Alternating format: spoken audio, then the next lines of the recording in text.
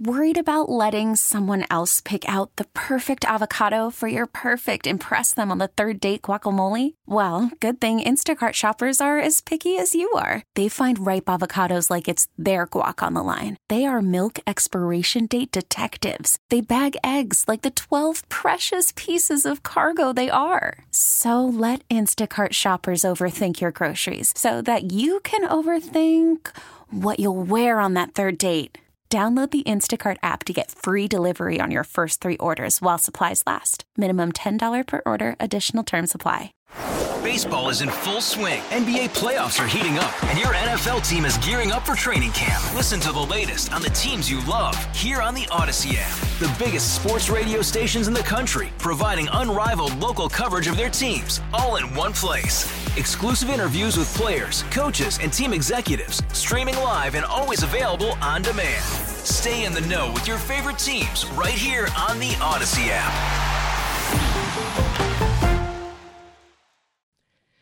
7:44, 16 till 8. Tommy Tucker, WWL. It's time for Monday Morning Markets with Mark Rosa, President and CEO of Jefferson Financial Federal Credit Union, who is just delighted about the Arctic weather that's coming in, I presume, right, Mark? I am delighted, and I know you are too, and we might be the only two people that are delighted. Yes, but we are. So there you go. I don't know what else to do about it. Yeah, you know what I wanted to ask you? When a day like today, when Wall Street is closed and world markets are not closed, right? What happens? Everything just gets put off a day, or That's all. There's some institutional trading if on these big money center banks and these big brokerage firms. They have offices all over the world. So if the London Stock Exchange is open and trading U.S. stocks, that it's traded there. Mm-hmm. So you could have that. I remember people saying that they owned 2 accounts, and that would get awfully confusing. Like you have a U.S.-based account, and then you open up a brokerage account in London. Well, that was my next question. One of their you can do that. Yeah. Oh, yeah. Okay. Yes. As far as I understand, that by all means, you could, we open up a third one in Singapore, stuff like that. So I don't know if that would be healthy for you, but you'd never sleep again. No, absolutely not. It's better do it. Putting your money on the Steelers today. No, I'm just kidding. Let's talk about what's going on in the economy, Mark. Tom, the Dow's been trading sideways. We had a couple of months ago, just reminding everybody, we had what was called the Fed pivot, meaning that they have announcements like the month prior to the more recent release. They said, we might be we still might raise rates again, and we're going to keep them higher and longer. And the very next month, they were talking about lowering rates 3 times. So that pivot was very dramatic. It increased the market averages significantly in the fourth quarter. S&P 500 last year up 24%. Half of that increase was just within that fourth quarter after Powell made the pivot. So people are pricing in. It's already in that's kind of in the soup already, where prices are and where the rate expectations are. So now if they baked into that and that doesn't deliver, you're going to see a retracement of the prices. That's a fancy way of saying the market's going to go down. So the Dow has been basically trading sideways. There's not a lot of news to digest. Sideways, Mark, meaning up, sideways meaning up one day, down one day? Yeah, just a couple of 100 points difference last week, and the Dow is basically, it's not moved precipitously. It's not moved significantly. Gotcha. So on the Fed watch, what we've been doing for seems like forever. So they meet in 16 days. There's a 95% chance there's no rate change at all at the January meeting. Now, March is where it gets baked into the cake. On March the 20th, 70% chance of a rate cut. May the 1st, their very next meeting, okay, these are 2 consecutives, there's a 68% chance of another rate cut. So, again, that's baked into the cake. Wall Street is expecting those things. If that doesn't happen, we're going to see the market drop a bit because it's like, after all, Jay Powell said that we're going to drop and that those lower rates will help stimulate the economy a bit. But on an inflation front, Tom, that we've been fighting for so long, CPI came in, Consumer Price Index came in last week, and it was December numbers, and it was expected at 0.2% for the month. Now, every time we see one of those for the month, we have to annualize it, multiplying that by 12. So that would be about a 2.4% rate. Not bad. The previous month, November, was 0.1%. So we've been seeing these numbers come down significantly. We've been seeing them trending at the 0.1s and 0.2s. So for December, it came in at 0.3. So that's troubling. So if you annualize that, that's a 3.6% rate. Now, everybody understands that not one data point does a trend make, but that's moving in the wrong direction. It's pushing out a little bit on an inflation front. Then you go to an interesting story unfolds. You go to producer prices.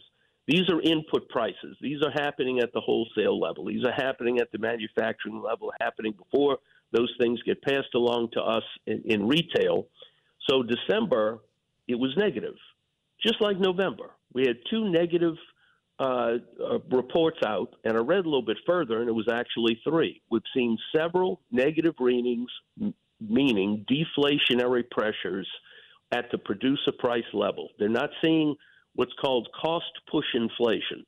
If, let's say, we had OPEC that shut off oil production, oil price drives up in response, oil affects everything, prices start to rise, something like we saw in the 70s.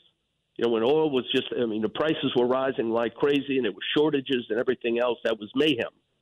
That would cause prices to rise on a consumer level, but that's what's called cost push.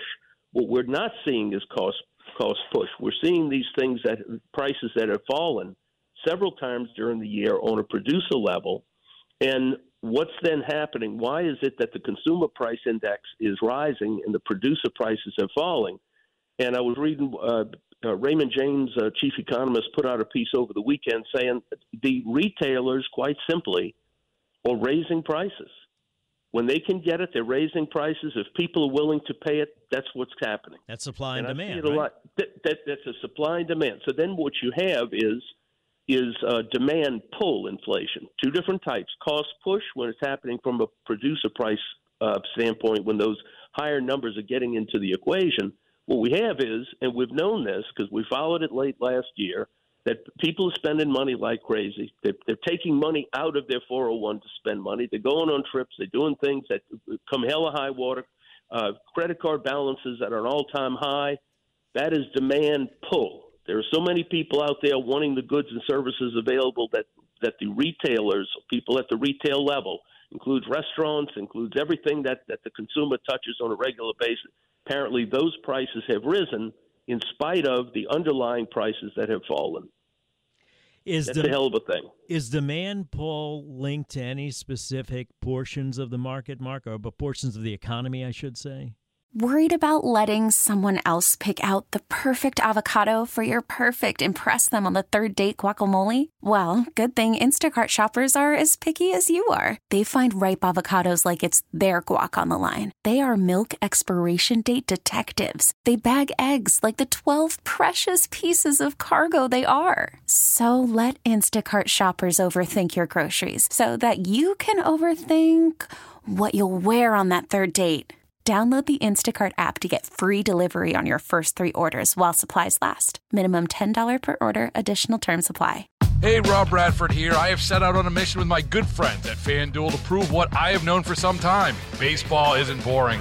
Now I have a daily podcast to prove it with some of the most notable people in the baseball world, screaming baseball isn't boring from the mountaintops, or at least agreeing to come on our show. Players, managers, GMs, and yes, even the commissioner of baseball, Rob Manfred. It has been a constant wave of baseball's most powerful voices. So join the revolution. Subscribe and soak in Baseball Isn't Boring. Listen on your Odyssey app or wherever you get your podcast. You'll be glad you did.